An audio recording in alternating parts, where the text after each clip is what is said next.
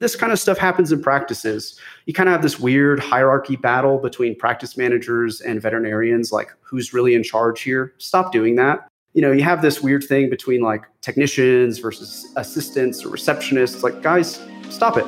We're all on the same team.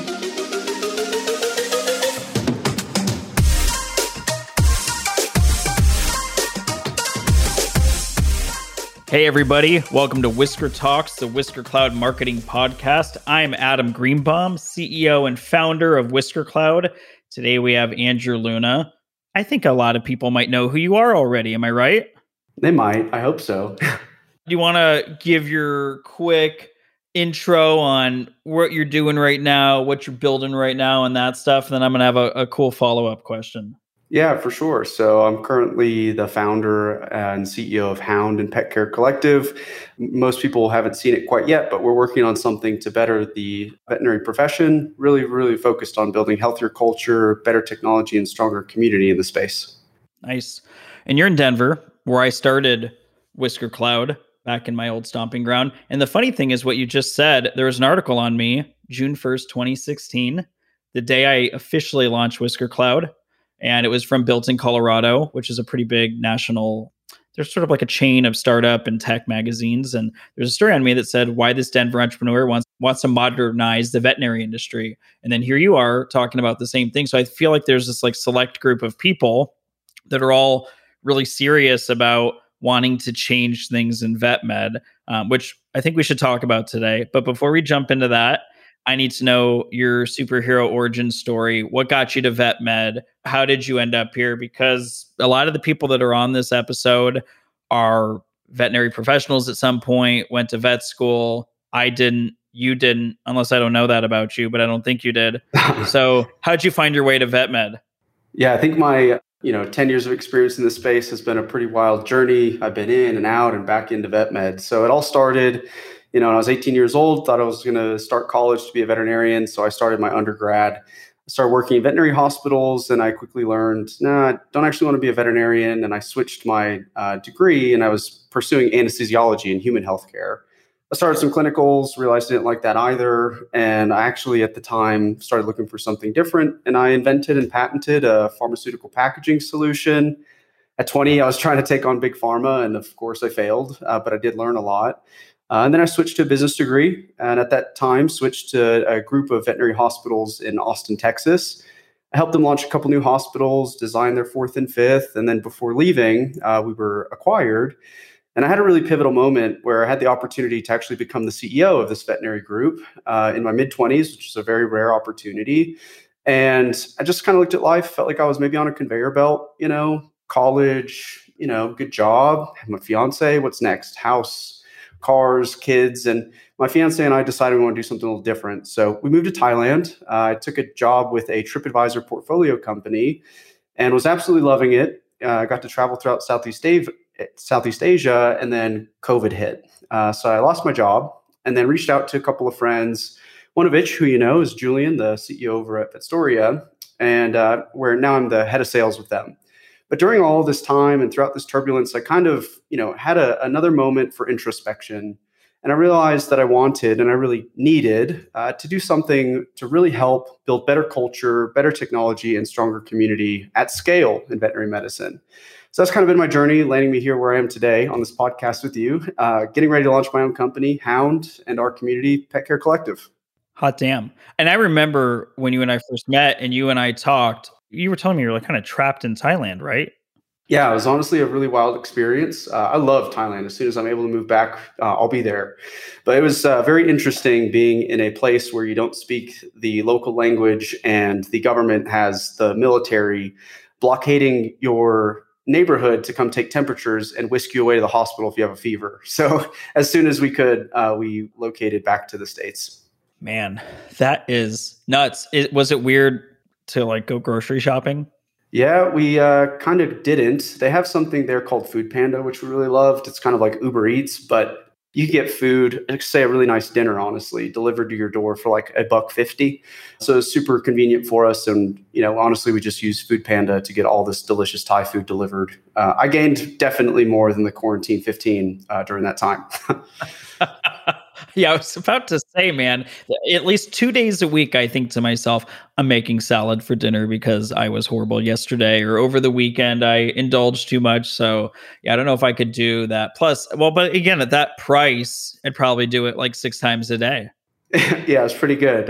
They had everything you want. The Thai food's amazing. Bubble tea there is very, very good. I mean, yeah, that they have it all. It's delicious. Well, welcome back. Thank you. And I'm glad you ended up in Denver. And yeah, you and I have chatted in the past, and I think it's funny, and just so everyone knows that's listening, before these episodes, we kind of shoot the shit and we talk about like, all right, what do we want to talk about? I always say the same thing, like I have nothing planned. I hope I don't curse too much. I hope I don't say something stupid that I'll regret, or that the editors will message me about and say, hey man, do you want us to remove this? Which has happened one time.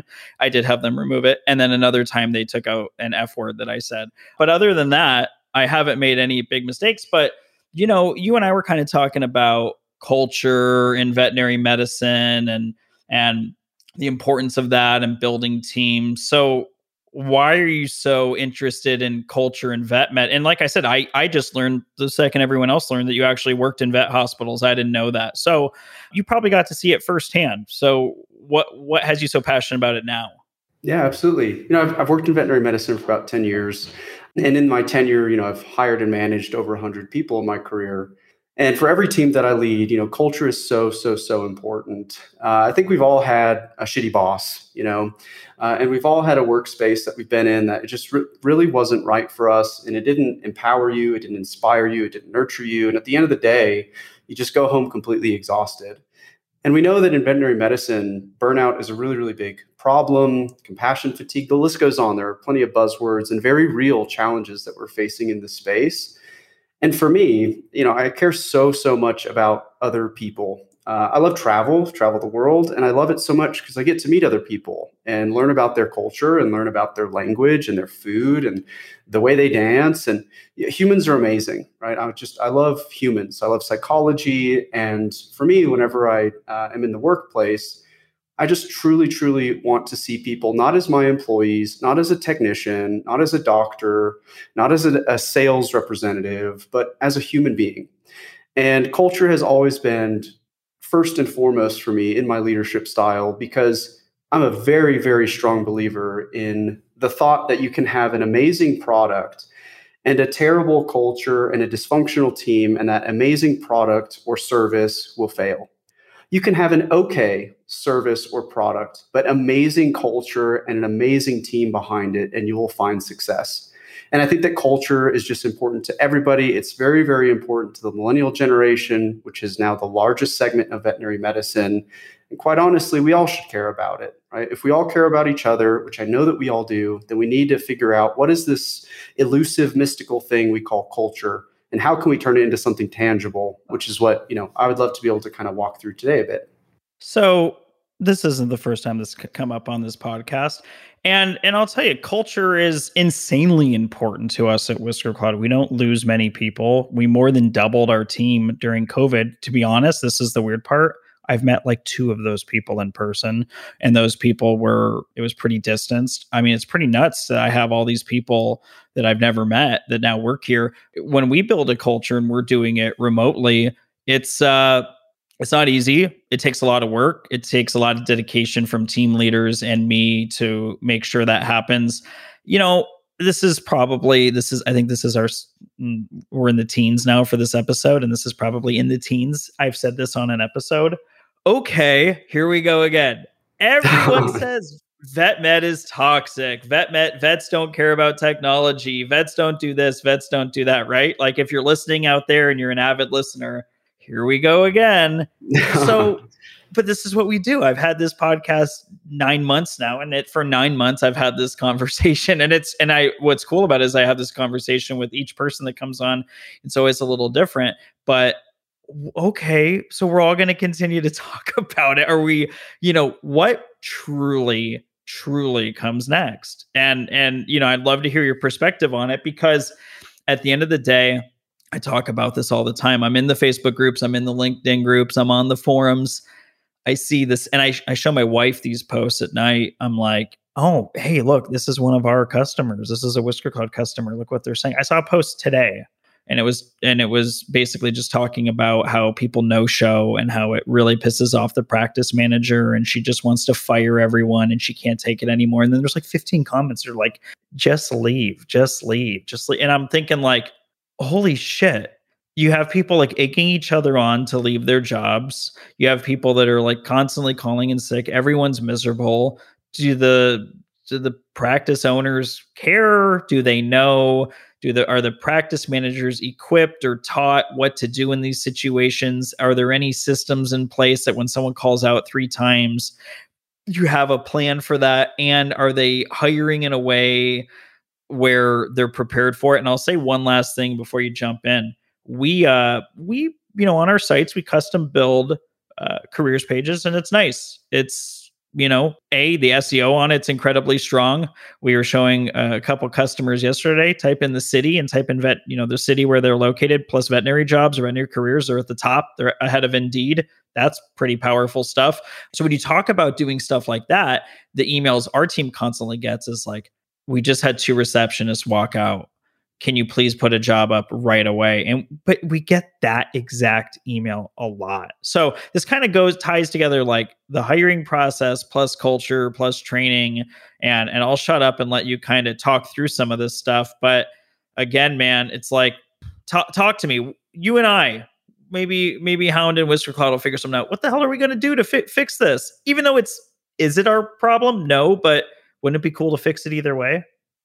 Yeah, absolutely. I mean, you're preaching to the choir. So I agree. I think that veterinary medicine, everybody says this, it's, maybe 5 to 10 years behind in technology and mindset and so on, but that is definitely changing. There are certainly people leading the pack who are doing a very, very good job in focusing on experience of the customers, experience of the employees.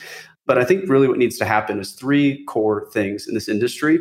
We need to build healthier culture. We need to accept better technology, and we need to strengthen our community. So this is actually exactly the company that I'm building. I'm not here to just talk about the problem and make sure we have very good awareness about it. I'm here to solve it. So we're creating a company called Hound, and Hound is an HR software company that's going to do, job search, but that's just a very, very small piece of a very, very large human resource management lifecycle. And beyond this, we're also building a community, Pet Care Collective. And Pet Care Collective's goal is to unify the space. We need to bring people together, raise more awareness around these things that can make it easier and better in veterinary medicine, and bring people together. So I'm taking quite a bit of action to, solve these challenges and problems that we all hear about, we all talk about, and we all feel in our core. My best friends work in this industry. My family members work in this industry. My closest colleagues work in veterinary medicine. This is very, very personal to me. I'm very, very passionate about it. And I hear you, right? I hear the industry. I hear the people. We're here for the people. So we're building technology to make this better, and we're building community to make this better. So what this technology is going to look like is, imagine a much, much better job search experience. Today, it's really not great. Indeed is the number 1 used job search platform. You have some people applying for jobs on Craigslist, which is like gross. We shouldn't be using Craigslist for finding a professional job. And then there's others that are maybe industry specific, but quite honestly, the job search function or the HR tools, if they exist, they're not those companies or those organizations' core focus. And when anything isn't our core focus, it's not done the best. So we just have a bunch of stuff that's not done the best in the space. And, my whole philosophy is that experience wins every time. And when I talk about experience, I don't just mean it in this mystical way, the same way that people talk about culture. When I talk about experience, it's actually a philosophy. So at the very bottom rung, you have a commodity. And I'll use the metaphor of coffee beans because this is the easiest way to use this example. But the commodity here would be coffee beans. The next ring up the ladder would be product. So imagine a bag of coffee beans. And then the next rung up the ladder is service. So imagine a barista making you a cup of coffee. The top rung of the ladder is experience. And this is why Starbucks has done so well, is because they've taken a commodity, coffee beans, maybe not even the best ones, and they've given you an amazing experience. When you go in there, it's super easy, convenient, it smells good, free Wi-Fi, nice couches to lounge on, whatever it may be.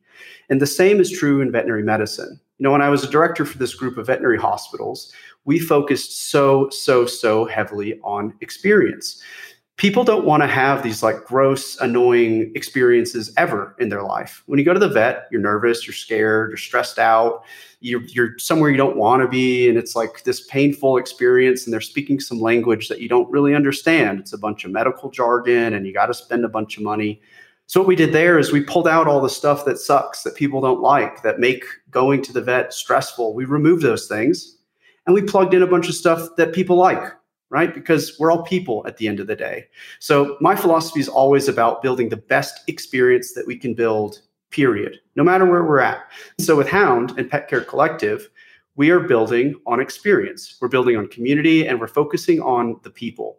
What that'll look like in terms of our technology. Again, imagine you're looking for a job. You're in one of three situations. You have a job and you hate it. That sucks. And then you're going to go look for a job, and that sucks. Or maybe you don't have a job and you're strapped for cash. That sucks. And then you got to go find a job. That sucks. Maybe you love your job. That doesn't suck. That's great. But then maybe your partner wants to move around the country, or maybe some other thing is pulling you and calling you to go find a job in another city or another state or whatever it may be. Then you got to go find a job, and that sucks. So regardless, if you're in the job search process, it sucks. There's stress, there's anxiety, there's challenges there for the job seeker.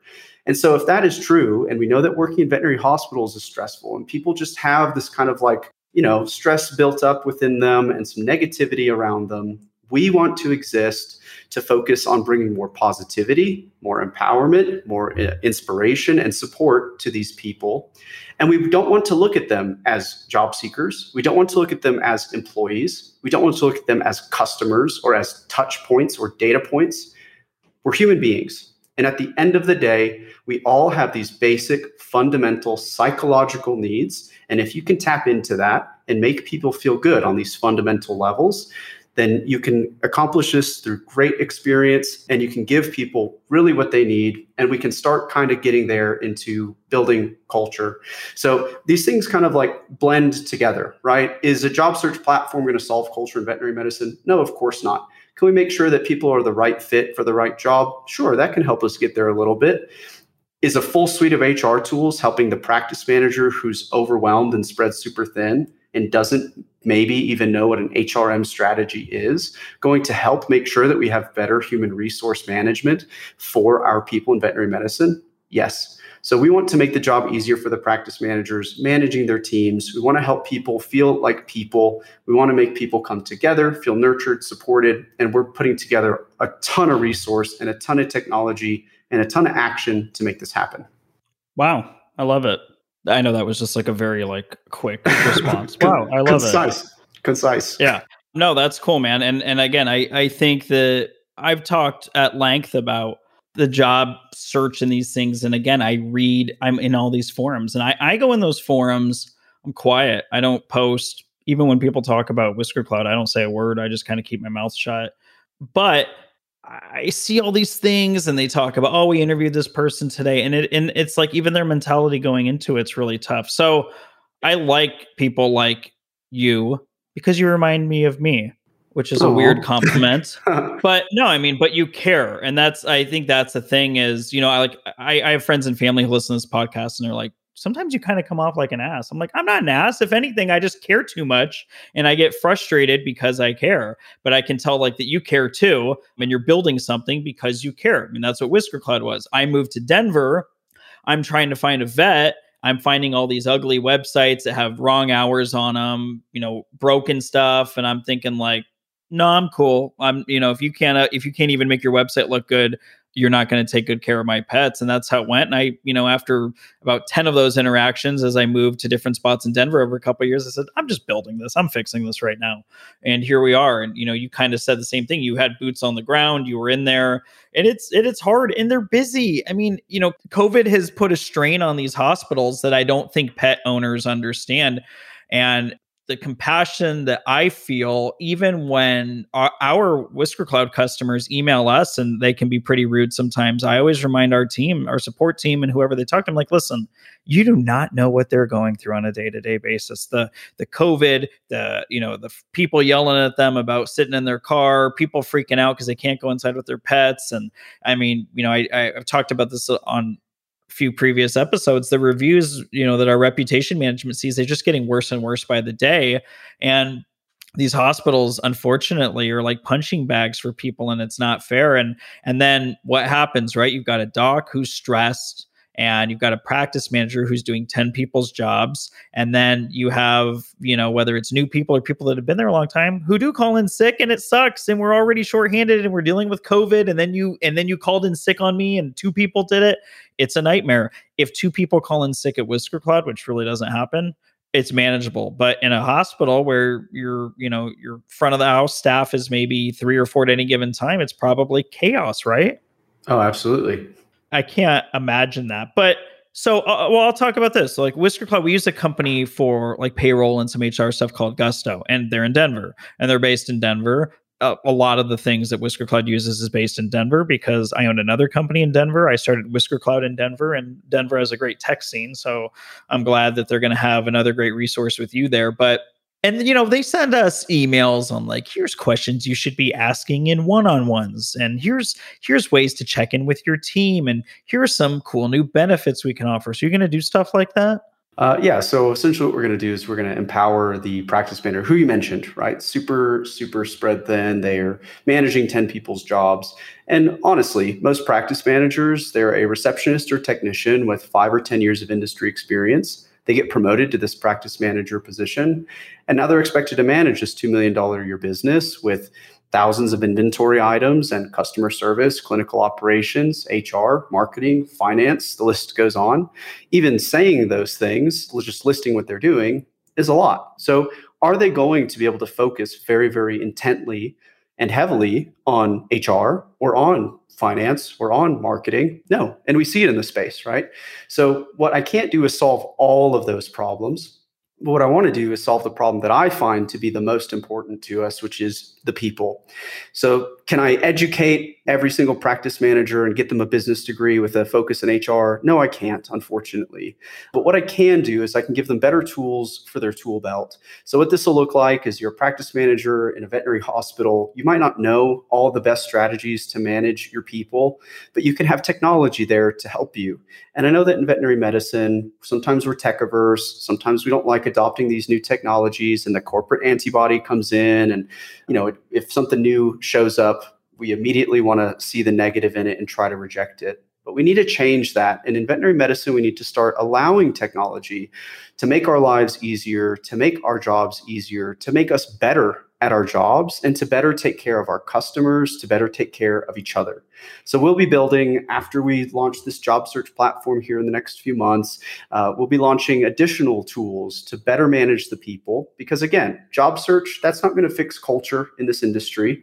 We understand that job search is a huge, huge thorn in the side for practice managers. The industry-wide turnover rate is a weighted average of 33%. So could you imagine any team, a sports team, a software company, having to replace a third of their team every year? That's a huge pain in the ass. And it creates a ton of inefficiencies and expenses in the practice. And every time that you have to find somebody, you need to onboard them and train them and assimilate them into your culture. There's so much that goes into this. So we want to build better technology to make that experience better, both for the job seeker and for the employer. But that's not the finish line. You don't hire somebody and then say, high five, good job, figure it out now. Now we need to empower them. We need to nurture them. We need to recognize them. We need to reward them. We need to intervene. There's so much that goes into this HRM life cycle that is not currently supported by technology in this space. I love Gusto. So it's been used at the past 2 companies I've worked at. It's fun, it's quirky, good technology, but it doesn't cover all those things. It's great for benefits, great for payroll, but there's so much more to HRM than benefits and payroll. There's so much more to managing your people and to building and maintaining culture than finding people to hire and then paying them. There's so much more that's not being done in the space that we are going to bring to veterinary medicine. And again, take care of the people, because that is what matters most. Before I follow up on that, I would just like to shout out Jeannie Buss and the Los Angeles Lakers, who turned over 50% of their team and won the championship. Thank you. With that being said, can we do some role playing for Hound right now? Sure. And I'm going to ask a question. I'm going to be a potential Hound customer right now, and I'm going to do this on this podcast while recording.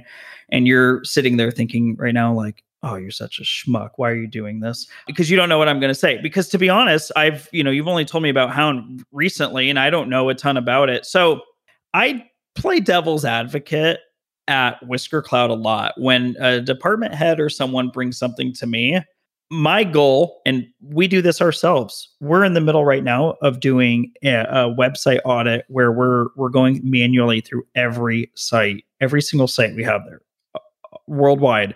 And we're doing this and we're adding a couple lines of code that add a little additional security. B, we built our own custom spam filter because spam has been a national security issue for websites across the world. If you can go Google it, like during COVID, spam has gotten worse and worse. So we created our own spam filter because a lot of these paid things suck. So every time we do something, I try to say, okay, well, what's the hardest part of this where we have to deal with? And at Whisker Cloud, the hardest part's pretty simple. Someone emails us and says, yeah, they do a demo with our team. Yeah, we want the website. We're so excited. We're ready. Cool. Awesome. Will you send us pictures of your team? Oh, we don't have that. Okay, no problem. Well, take some iPhone pictures. We can help you out. Here's some ideas. Can you at least send over some bios? Here's a template. Yeah, we don't really have time for that. Okay, cool. Well, if you could just write down 3 or 4 things that everyone likes, and maybe when they started working there, our team will write that for you. Can you send us pictures of the hospital? Yeah, we don't have those.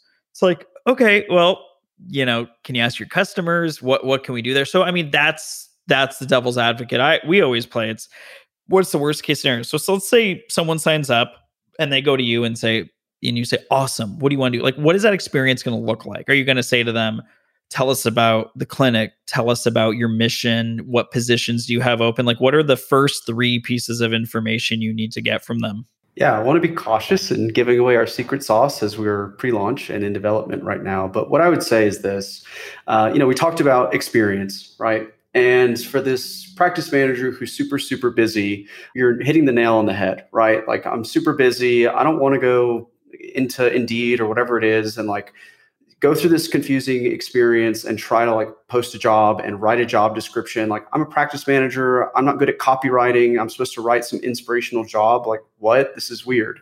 So what we are building is technology that just streamlines that entire process. There'll be plenty of automations. And essentially, we just want to get people to that wow factor as quickly as possible.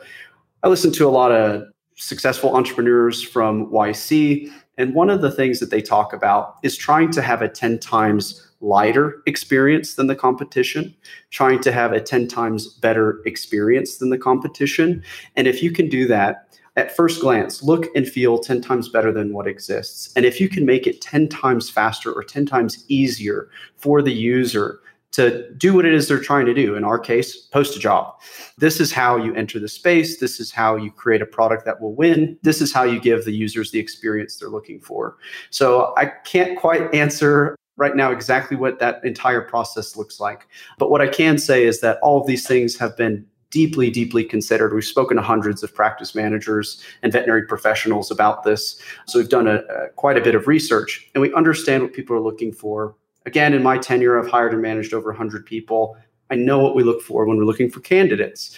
So what we're going to be doing is just making the process so much easier for both the job seekers and for the employers, remove as many of those admin burdens that you just mentioned, and find ways to automate those processes, find ways to streamline, find ways to make this software just awesome is really what we're trying to do for the space. I love it. Do you like my concise answers? Well, I love it. But if I can't tell you our secret sauce about the software that we're building, what I could chat a little bit more about would be, what is this culture thing that we're talking about? And how do you define it? How do you build it? How do you create it? Because I think that that's something, I've listened to your podcast, some of the other people that have been on it. I've listened to others and we talk about it and it's this elusive thing. But I've also spoken with people who don't like the word culture or healthier culture because they think it is too much of a buzzword and what's the definition? What does it mean? So for us, we're super, super focused on this. We're building technology to help with it. We're building a community that we're not monetizing. That's not the point. We want to make as much positive impact in the space as we can. And it's all focused on that culture, technology, and community. So if you're interested, I'd love to kind of show you, we're hyper-focused on culture, and I'd love to share a little bit more of our thoughts on what that is and how you build it. Let me ask you one question, then we'll jump into that because I think this is going to be tied together. Are you going to be doing anything for the job seeker on this platform that helps them stand out? Oh, absolutely. This job search platform that we're building, I mean, at Hound and Pet Care Collective, we just want to do everything differently. We think there's a better way for everything. Like, could we just focus super heavily on best practice for performance marketing and just place gross ads in front of people when they don't really want to be solicited? Like, yeah, we could do that, but that's not how we're going to behave. We're going to take some different approaches to these things. Number one, to answer the question, yeah, we're going to make it easier to have a much better application going in front of these practice managers. Number two, we're going to make sure that your experience as a job seeker using this platform is like way better than anything else. And one way that we do this, right? This is one way of many that we provide perks to the users of this platform. Is these receptionists and technicians, they're making $10 to $20 an hour on average. Are they able to afford their dream vacation to Aruba? On that salary, probably not. They might save up for a year and maybe they can go if they get on Scott's cheap flights or something and find something discounted. But I recognize that the people in the space, like, they need more, right? They need more recognition. We talk about veterinarians and practice managers all the time. Those people are so important. But receptionists and technicians and assistants, they outnumber those guys 5-1. And why are we not talking about them? Why are we not supporting them? Why are we not giving them resources? Why are we not nurturing those people? They're also very important in this space. I've seen them overlooked far too long, and we're here to change that for them. So for the job seekers, they'll have a way better experience, way better software for them, but some ways that we're going to give back to them that nobody else is doing, I don't expect that anybody else will do, include things like at the end of the year, some of the users are going to get a call from me, the CEO of Hound, and I'm going to say, hey, when you signed up for Hound, you said that Bali was your dream vacation. I know how hard you work. I've been in your shoes. I've done it. I've worked emergency. I've been on the floor with dogs. I know at the end of the day how you feel. I also know that you deserve some time off and some R&R. So pack your bags. You and your plus one are going on that vacation to Bali, compliments of Hound. This is Dude, what one the way. hell? Hold on. Now I'm going to have people expecting calls from me, CEO of Whisker Cloud, sending them to Bali. Damn it. So this is one thing that I'm very excited about personally. I cannot wait to call and thank people for being part of the community that we're building, for being part of the movement for a better, brighter future in pet care, and giving them something that I know that they really, truly need and might otherwise not really have the opportunity to go experience this. So again, that's just one way of many. We have some pretty awesome, really big things planned with our company and the community that we're building. I think the people of veterinary medicine are amazing human beings. They are the smartest people. They're the kindest people. They are so selfless. Like, the humans of veterinary medicine are amazing. I'm like weird about how much I like them. And I just want to give to them. I want to provide better technology for them, better experiences, better community. And at the end of the day, I just want, to give people a better experience in veterinary medicine. That's what we're shooting for. Nice.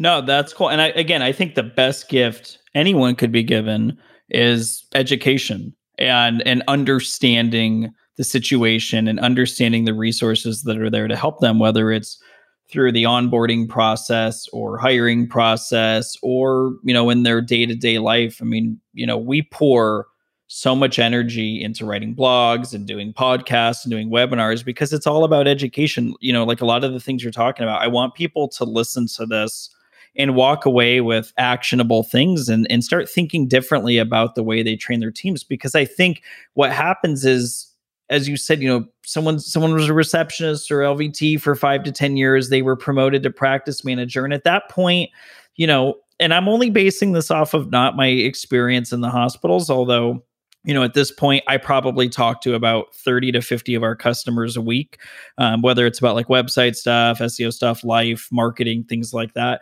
And I kind of feel like there's typically common threads in every conversation. It's like, I'm tired, I'm stressed, people don't understand what I'm going through. And I keep telling them, like, you guys have to close for an hour early and do team meetings and do team building and talk through things. One of the things that we do an insane amount of training on here, it's called iceberg training.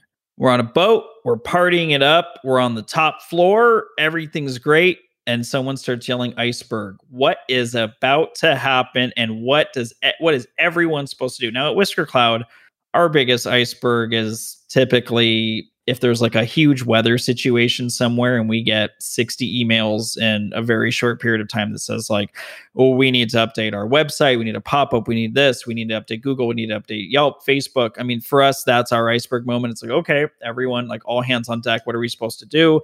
Going back a couple months, Texas and some of the Southeast got hit with a crazy storm.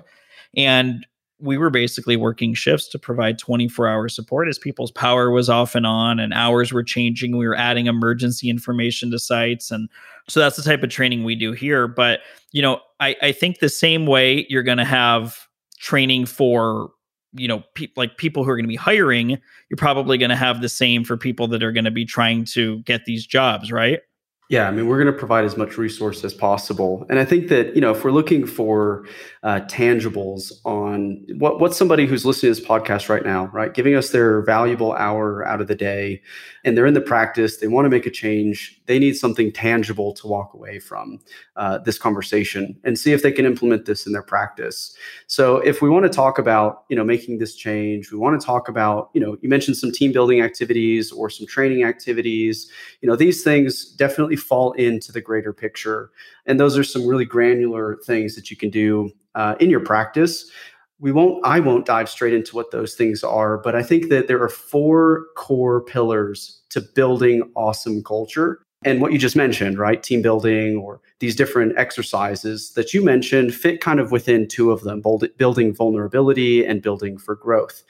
But the 4 pillars for building awesome culture are building purpose, building safety, building vulnerability, and building growth. And if we were to dive into those things, the first one, let's start with building purpose. This is really where you have to start. You have to build purpose because people want to believe in the work that they do. So you have to align your people to a shared passion. You know, ask yourself, why do we do what we do? Ask your teams, why do we do what we do? You know, at Hound, our purpose is to inspire, empower, and support the people of pet care. That's it. That's our purpose. That's what we exist to do. And if your team can be a part of putting this together and whiteboarding or sticky noting, why do we do what we do? What is our purpose at this practice? Why do we do what we do? That needs to be a team discussion. It needs to be something that the people of the practice come together and are able to write down and feel like they were a part of building that, right? You can't have these values like shoved down your throat. This needs to be something that everybody believes in, that everybody has a say in and a voice in. You want this stuff to become part of the oxygen of the space. When I say that, it's just something that people speak about. They all say the same things. They all believe in the same things, and they're really aligned to those shared passions.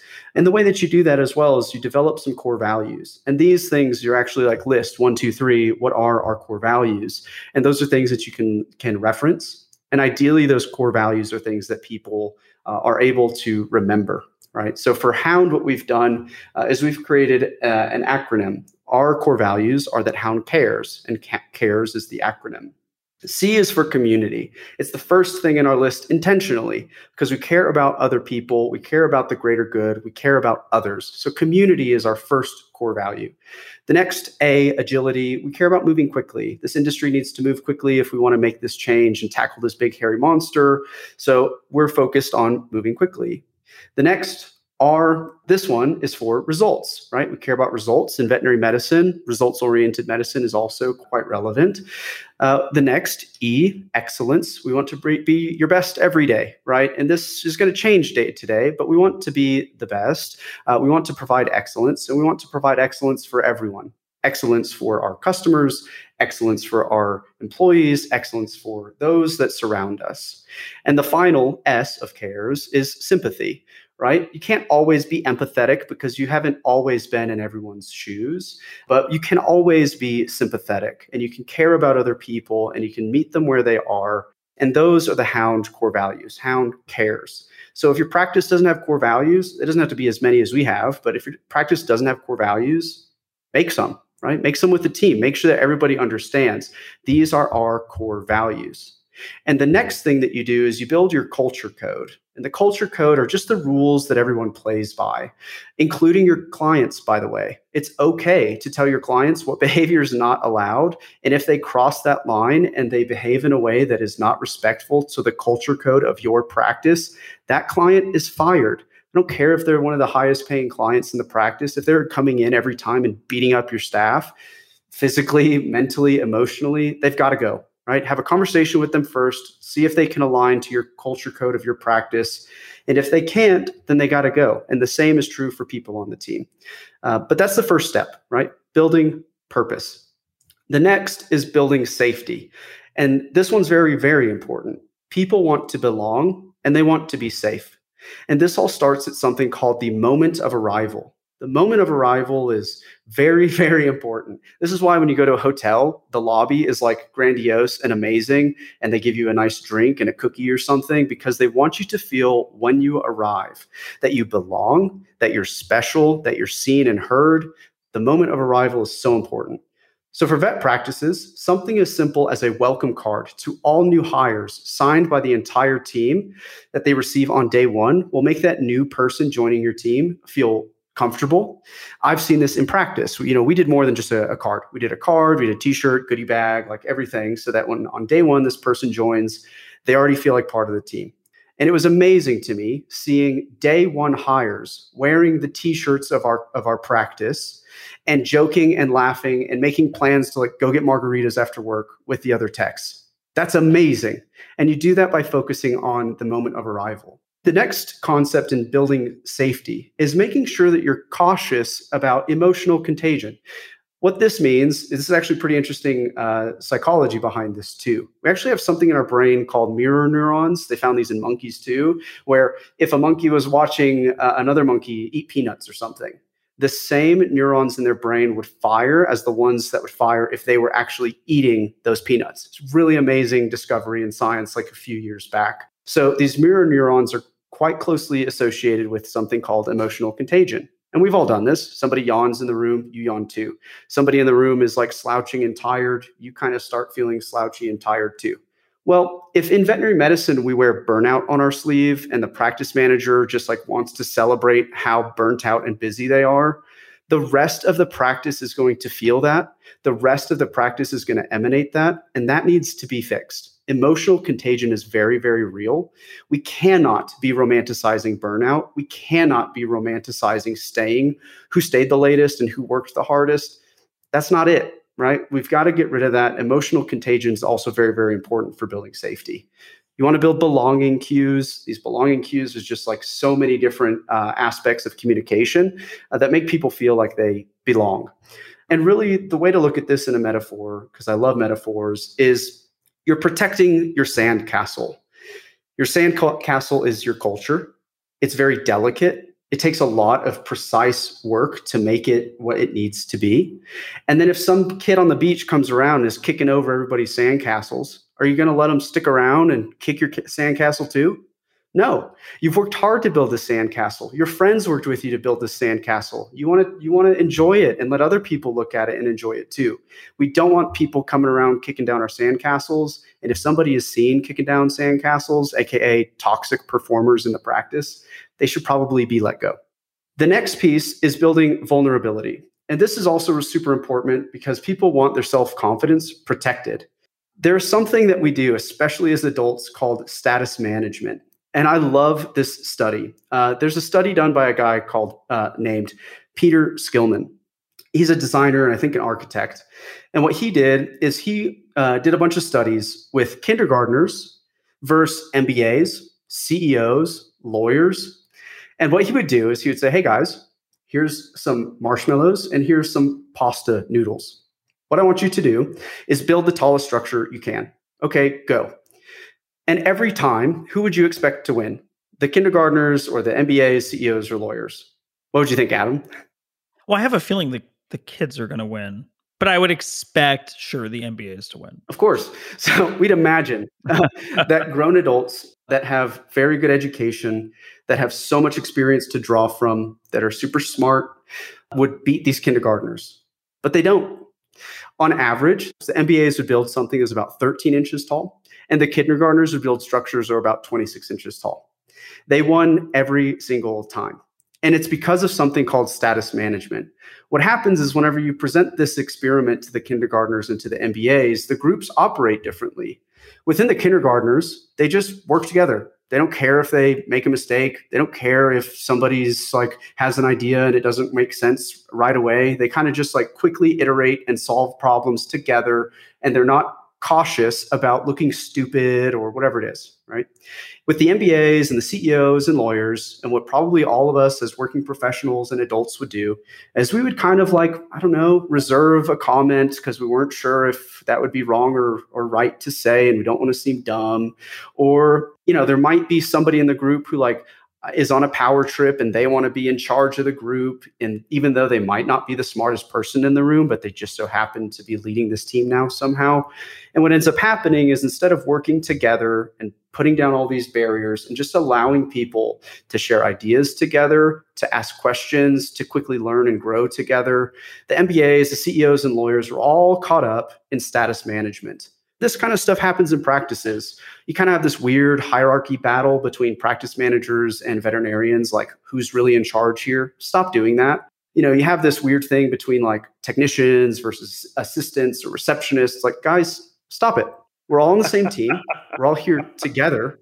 We're all people. And guess what, doctors? Sometimes you're going to have a technician that's been in the industry for longer, and they're going to see you suturing something wrong because we're all humans and we make mistakes. That technician should feel safe and empowered enough and comfortable enough and connected enough to their team members to say, hey, doc, I might be wrong, but is that right? And if the technician asks you that as a doctor, you should thank them. Right? They're there to help you. You're caring about the patients, and that's really what matters. So put down the status management. That is so important for people in the practice. Like, we just need to adopt this. Put down status management and watch your teams flourish. They'll work together stronger. They'll collaborate better. Like, it's going to be amazing if we figure out the status management problem. So please in your practice, talk to your practice managers and your doctors and your technicians. Talk to your teams about status management and how to avoid that. So that's number 3, building vulnerability. And the final thing is building growth. People want to evolve. We're wired to do so. It's in our DNA. It's all we've ever been doing. We're the most evolved species on the planet, period. So we want to grow. Ceilings exist, okay? Ceilings exist for everyone. They exist for the company.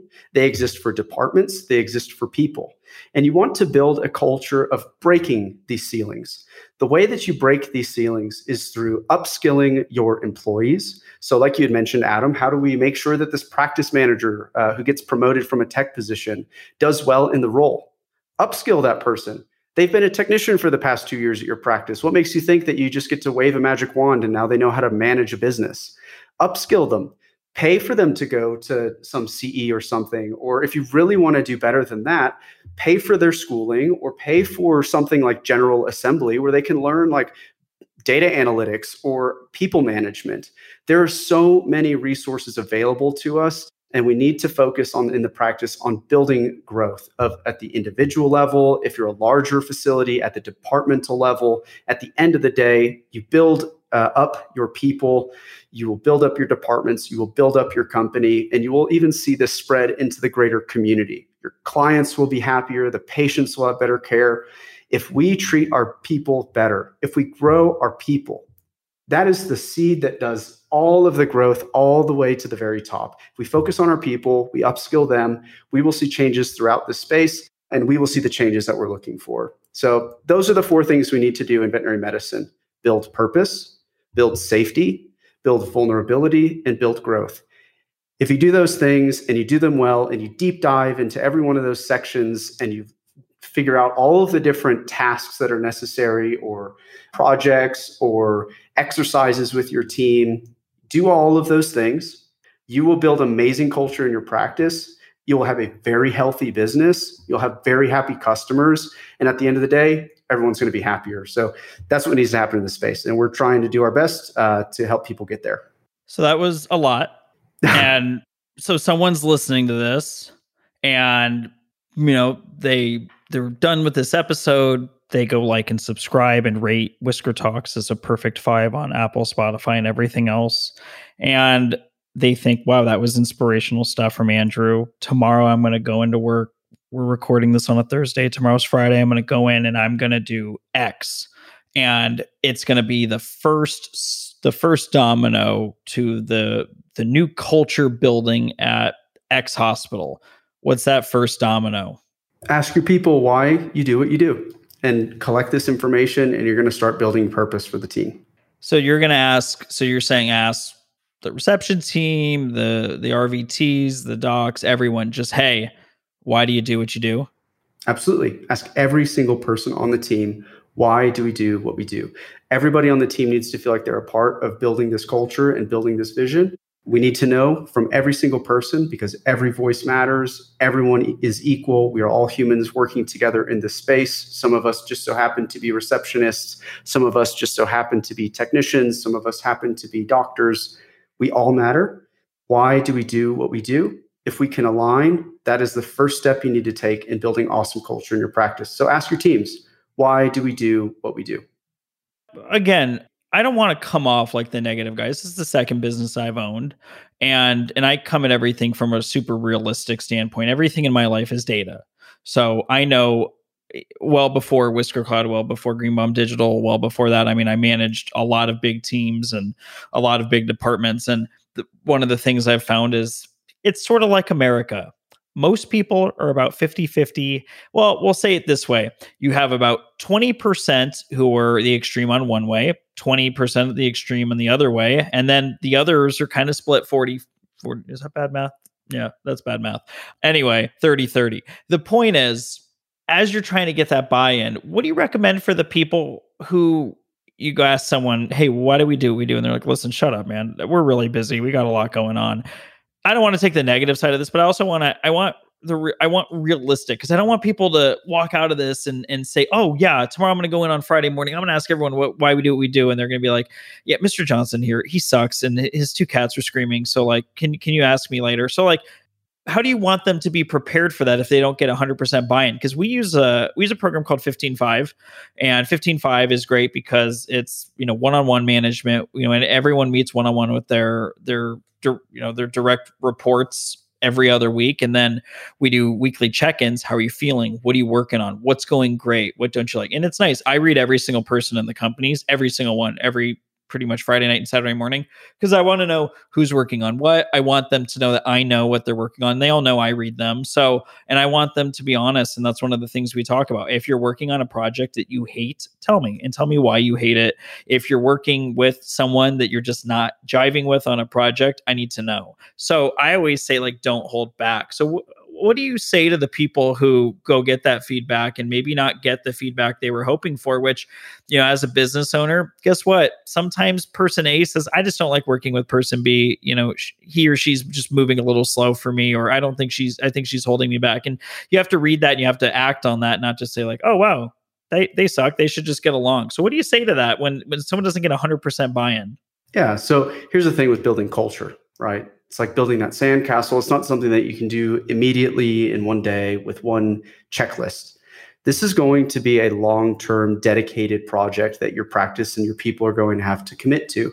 And if you don't get 100% buy-in on day one, that's fine. This is psychological safety. What we need to do is allow people to share different opinions and share different thoughts, and to be able to speak within that space and disagree with each other. And we have to be vulnerable about that. As the practice managers, we have to understand that people aren't going to always think or feel the way that we hope that they think or feel. So we have to just you talk about data, right? Well, we don't want data that's manipulated or data that's inaccurate because you've collected it in the correct way just to receive the feedback you want to receive. You need to collect the data that's important and gives you the full picture. And from there, you can outline what the next steps will be. So building culture is not okay, I'm going to go in on Friday and the first step on my 10 item checklist is this. There are certainly some things that you need to start asking, some conversations you need to start having in the practice. And again, the first thing you need to do is build purpose. The way that you build purpose, like the four that I listed, build purpose, build safety, vulnerability, and growth. Those really should be done sequentially. The way that you build purpose is by getting a conversation started. It's by getting people to open up, asking them these types of questions, and understanding where the people are at. Once you're able to do that, you're able to start unifying people. You're able to start building that safety, building vulnerability, and building growth. So, there's not a checklist I can give you today on how to build amazing, awesome culture, do these 10 things and you'll get it. It's not that. It's much, much bigger. It's much, much larger of a list. It's much, much larger of a project. But I hold true to my answer. If you want to build awesome culture in your practice, I don't care if it's uncomfortable. I don't care if it's corny. It's going to be corny sometimes. I don't care if it makes people kind of like, I don't really like whatever. You need to start the conversation. And probably the easiest way for someone to start that conversation is to ask people a very simple question in the practice. Why do you do what you do? The practice managers, the owners, the leaders in the space can then take that information and begin crafting the next steps, which are developing the core values with the team, building the culture code, and then going out of purpose into safety, vulnerability, and growth. So I wish so badly that there was a little checklist I could give somebody, say, here you go do this next month, and you're going to have awesome culture in your practice. It's much bigger than that. It takes much more dedication and work and time than that. But these are the things that you have to do if you want to see this culture change in the industry. If we want to keep talking about it for the past 5 years, like we have been for the past 5 years, then don't ask your people why we do what we do. If you want to see the change in the industry, start having these conversations, start collecting the information, start unifying your people. This is the first step in building better culture. No, I love that. And I'll tell everyone, really just from me, how we've built Whisker Cloud successfully is everyone's made aware of the same thing on day one. I don't care if they report to me. I don't care if they're multiple reports away from me as the owner of the company. Point blank, everyone here has my cell phone number, and I've told them, you have access to me 24/7. My own family outside of my wife does not have access to me 24/7. But if you work at Whisker Cloud and you wear that Whisker Cloud shirt and you're part of this team, you have a direct line to me 24/7. My phone is on. I don't care if it's personal, professional. If you need me and something's up, you let me know and I'm there. And I've had weird things in the middle of the night where people needed help and I'm there. So, I think just being there is such a big part of it. And they have to really know that you mean it. And I say, hey, in fact, we talked to someone today. She starts a week from Monday and I told her the same thing. You'll have my cell phone number, whatever you need, when you need it, I'll be there. So, keep in mind, I think showing you care is really important. And real quick, Andrew, to end our chat, where can everyone find you, follow you, all of that stuff? Give it to me in 20 seconds. Yeah, sure. So if you head over to Instagram, we have no posts live at all. But if you want to follow us, we've got Hound and Pet Care Collective. We are going to be launching Pet Care Collective here in the next few weeks. I actually don't know when this podcast will go up, but start of May, Pet Care Collective will be live. If you want to go join a wait list, you can go to pcc.pet and join the community. We're really excited to be, again, building a better, brighter future in pet care. So if you want to be a part of that with us, you can find us there over at Pet Care Collective. You're the man. Thanks so much for being on. Everyone, we'll be linking to all of that. Have a good one.